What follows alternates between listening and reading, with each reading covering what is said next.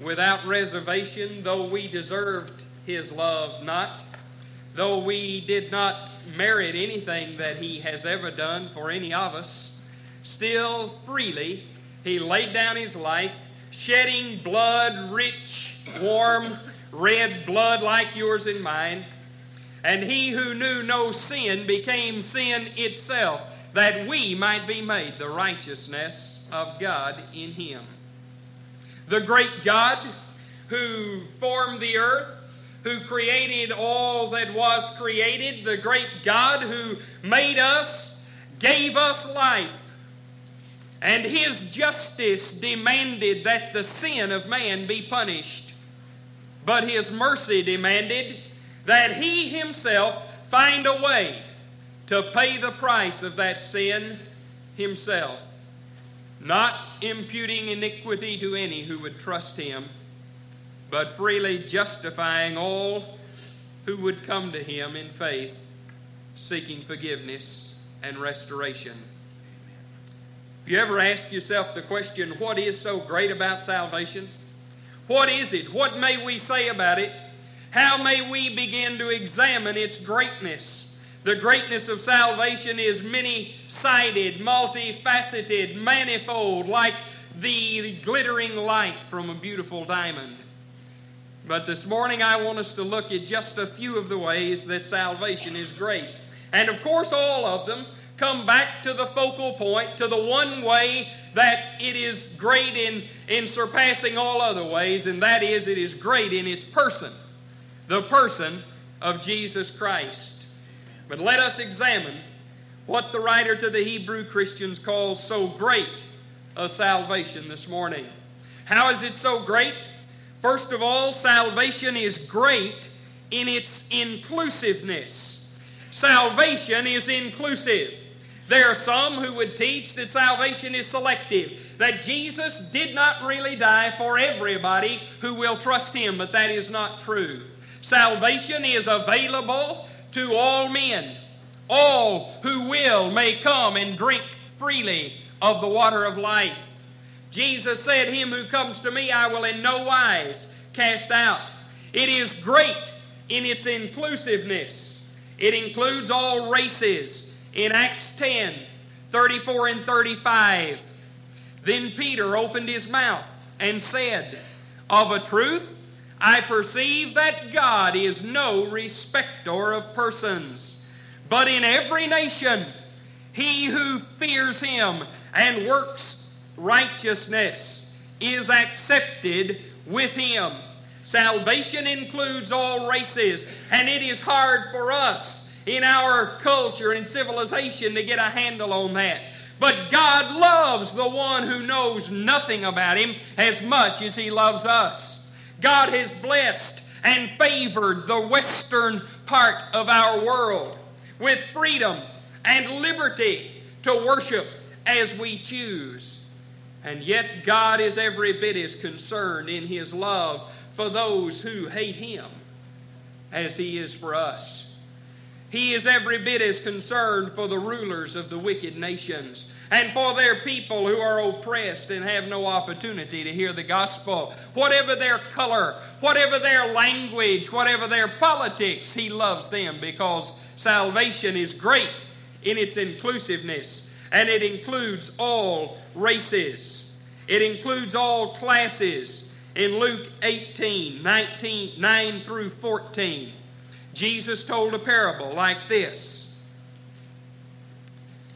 2 men went up into the temple to pray, the one a Pharisee and the other a publican or a tax collector.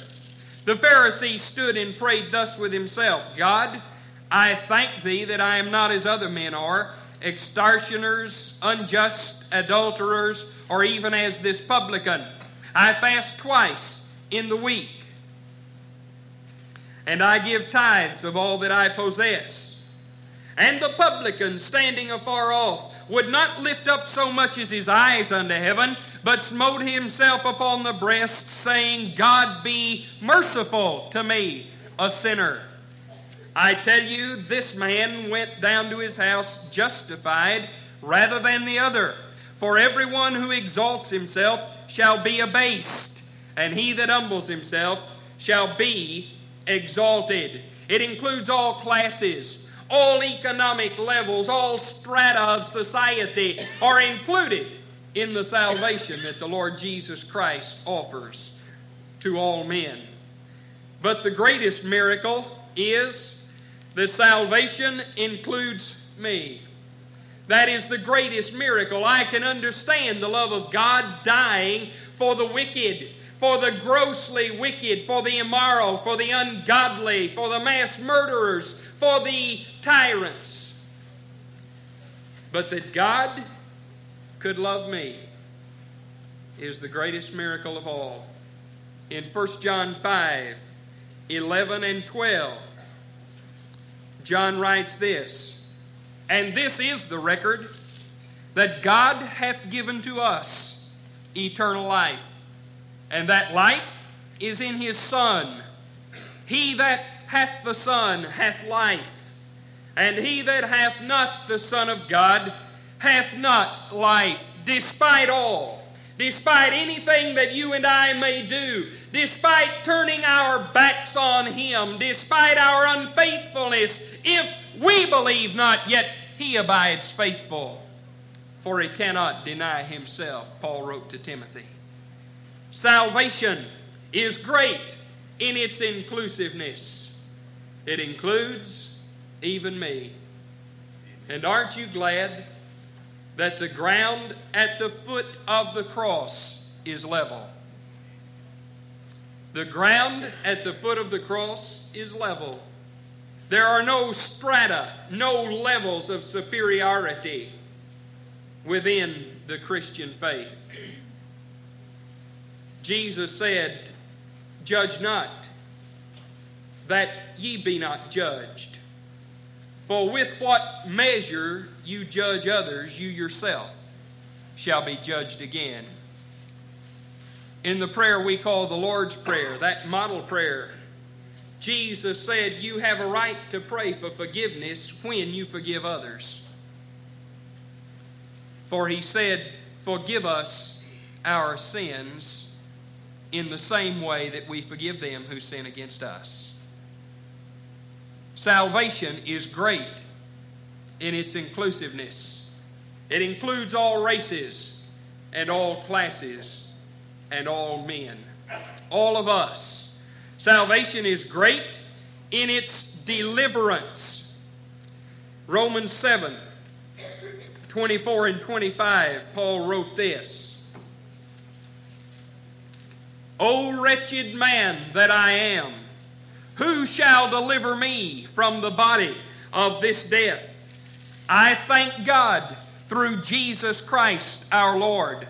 So then with the mind I myself serve the law of God, but with the flesh the law of sin. Salvation is great in its deliverance. This deliverance is threefold. We shall be delivered in this life from the power of sin. 1 Corinthians 10:13. Paul wrote, there hath no temptation taken you, but such as is common to man. But God will not allow you to be tempted above that you are able, but will, with the temptation, make a way to escape, that you may be able to bear it. We have the promise of God that life cannot put anything on us that we cannot bear through his presence, through his power, through his companionship with us. We shall be delivered in this life from the power of sin. In the life to come, we shall be delivered from the penalty of sin. John 1:29.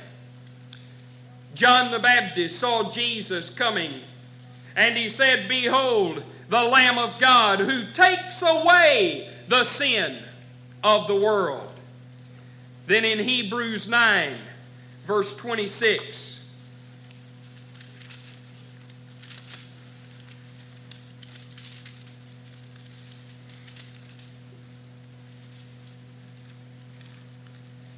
the writer to Hebrews says, for then must he often have suffered since the foundation of the world. But now once, in the end of the world, he has appeared to put sin away by the sacrifice of himself. And then in 1 John 1:7,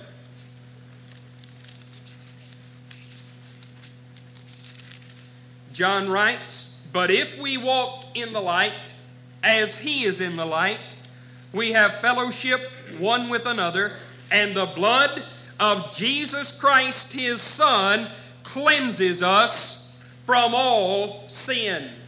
We shall be delivered from the penalty of our sins.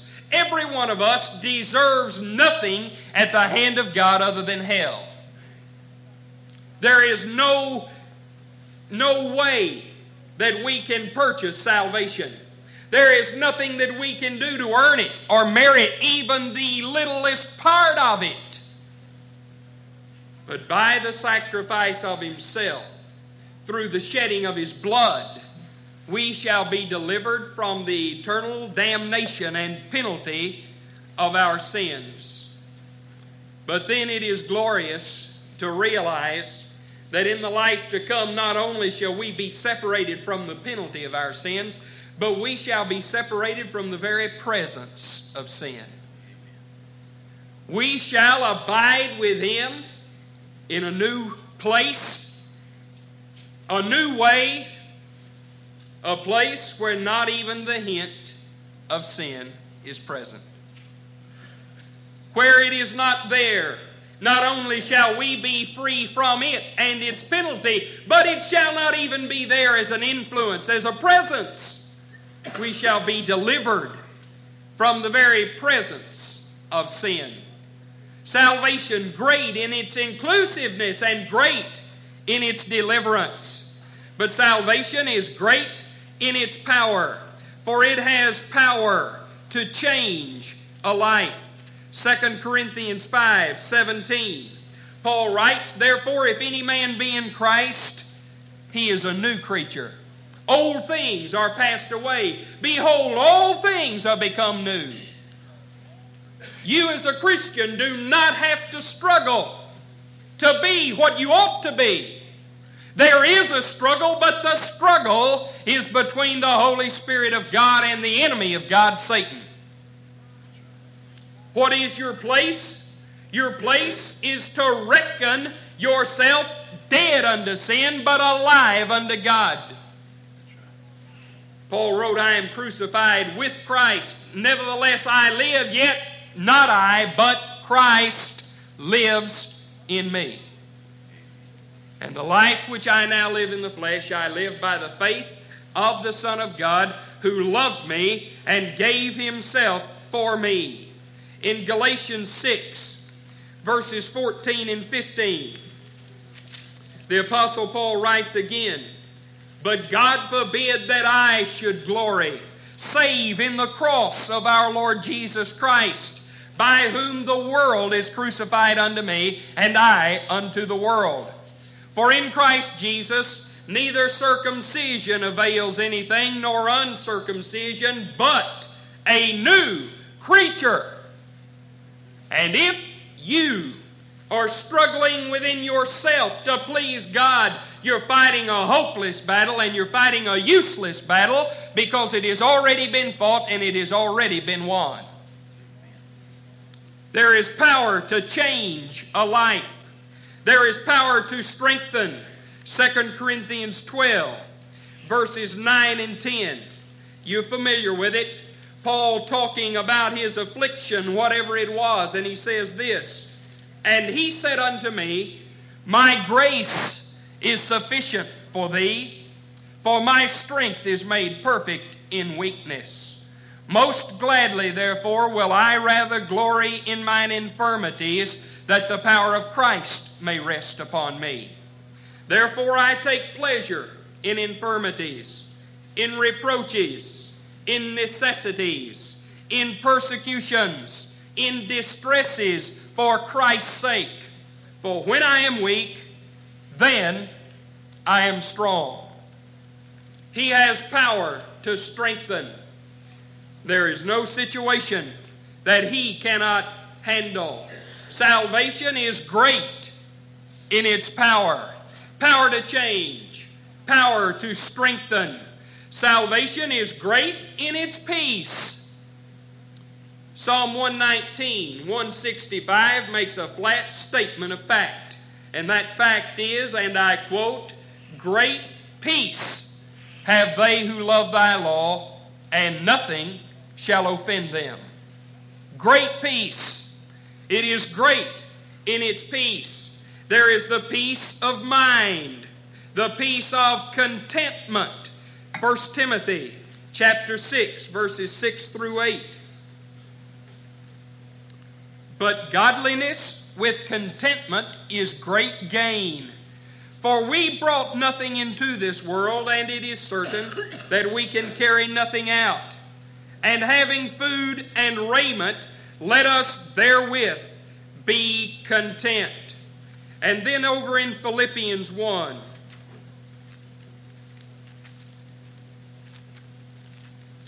Philippians 1, or Philippians 4 rather, verse 11.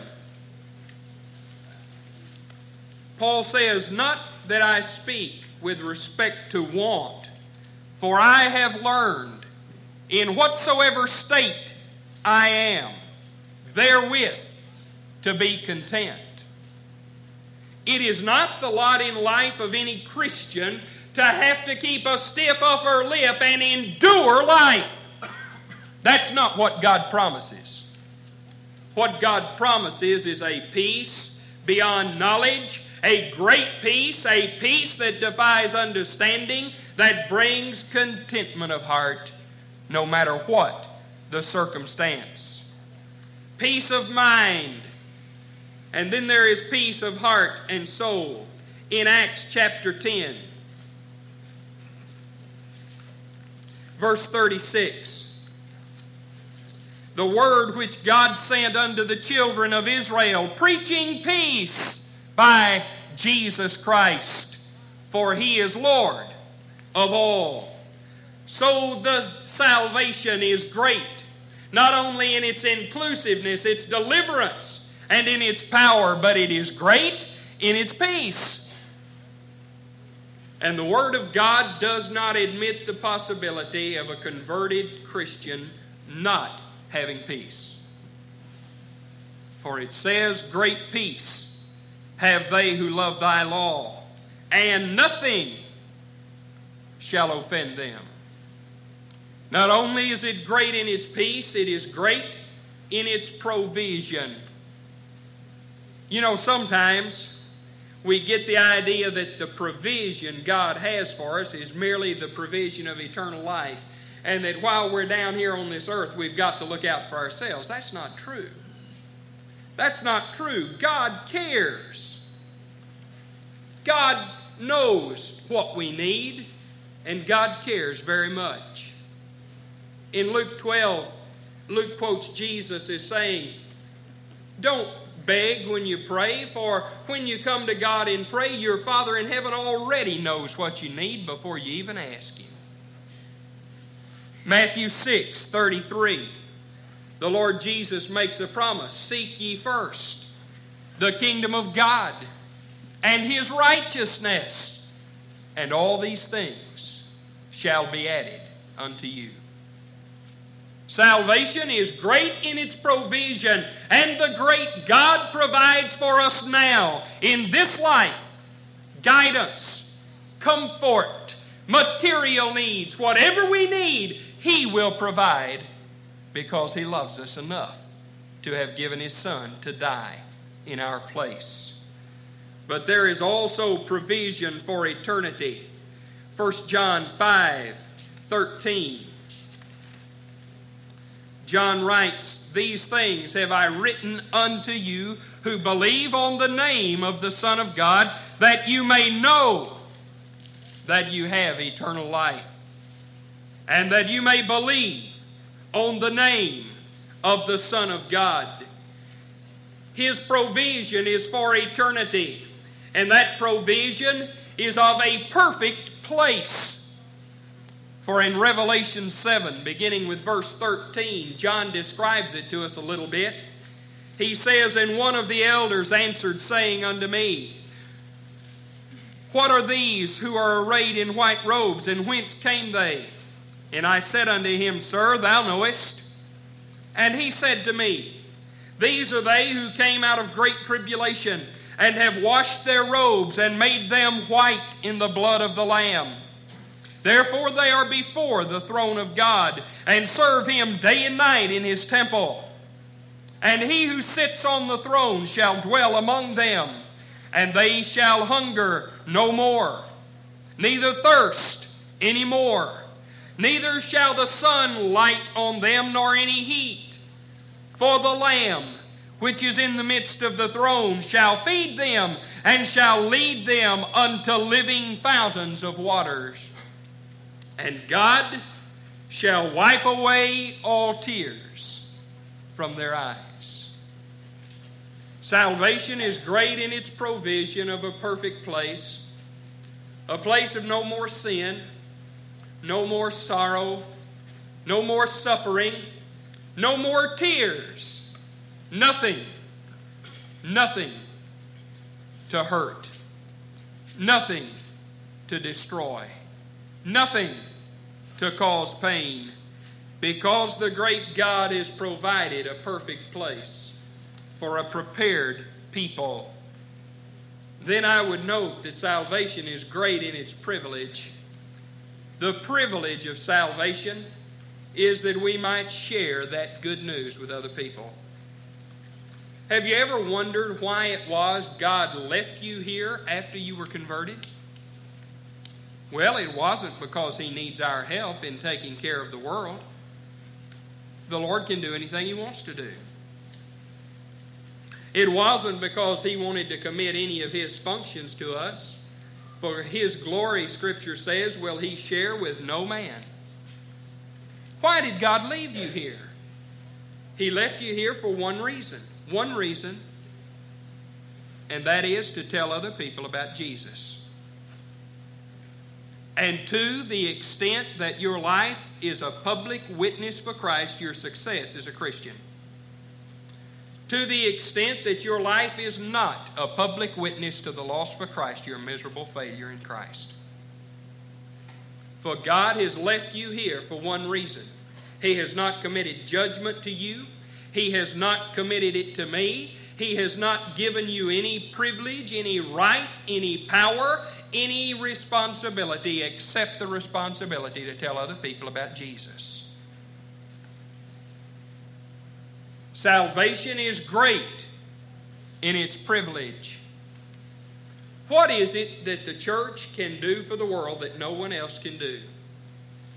Education is taken care of in other ways, though the church is deeply involved in education. Social benefits are taken care of in many ways in society, though the church is compassionate and cares and shares with other people. What is it that we can do that no one else can do? That is, share Jesus Christ with a lost world. And that is the privilege of salvation, to share it. Salvation is God's own work, and He has committed that work, the ministry of reconciliation between God and a lost world, to us. And if your attention as a Christian is diverted away from the work of personal evangelism, you're a failure as a Christian. For the responsibility of every one of us is to share Christ with those who need us. I cannot quote the poem, but I remember it from years back when I first heard it, and the essence of the poem was this: what if your life was the only Bible that another person ever read? What if the lost whom you contact formed their image of God from your life? Would they find there the love of God, the forgiveness of God, the mercy of God? Or would they find unholy and ungodly impatience, unforgiveness, vengeance? What would they find? Salvation is great in its privilege. Its privilege is also its responsibility, which is to share the good news about Jesus Christ with a lost world.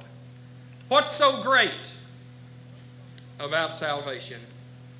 It is the only possession worth having. It is the only thing that makes life make sense. It is the only way to God and the only escape from judgment. And oh, how great a privilege to share around the foot of the cross on level ground that Christ can forgive, can save, can restore, can bring life out of death, and peace out of turmoil, and joy out of sorrow. What's so great about salvation? May we pray. Father in heaven, forgive us when we allow our attention to be diverted from the one and only thing that you've given us the right to do in this life, which is to share with a lost world the good news about Jesus. God, we read your word with fear and trembling, for it says that judgment always begins at the house of God. Father, we're accountable because we're sinful. We're accountable because we've allowed our attention to be diverted away from the one thing you've told us to do. Father, your grace is sufficient for all of our needs. Your love is a match for all of our sin. Your forgiveness cannot be exhausted. And I pray on my behalf and on behalf of every member of this church that you would forgive us where we have turned away from what John calls our first love and have ceased to do the first things first. Father, give us a vision of what we were without you, and perhaps when we see what we are, we cannot then condemn others. Give us a vision of what the lost are apart from you and what their destiny is unless they trust you. And then, Father, give us a vision of what they can be as we share with them the precious love that you've shared with us. Father, show us a glimpse of the greatness of salvation. Give us a desire stronger than any we have to share that greatness with others. Lord, we're delighted that you've included us. We're delighted that there is deliverance and power and strength. We're delighted that you've provided for us. We're delighted that you allow us to be a part of your work. Father, I pray not that we be successful. You never commanded anybody to be successful. I pray that we be faithful, for Scripture says it is required in stewards that a man be found faithful. Father, give us grace to leave the consequences of our lives to you. Give us peace to trust you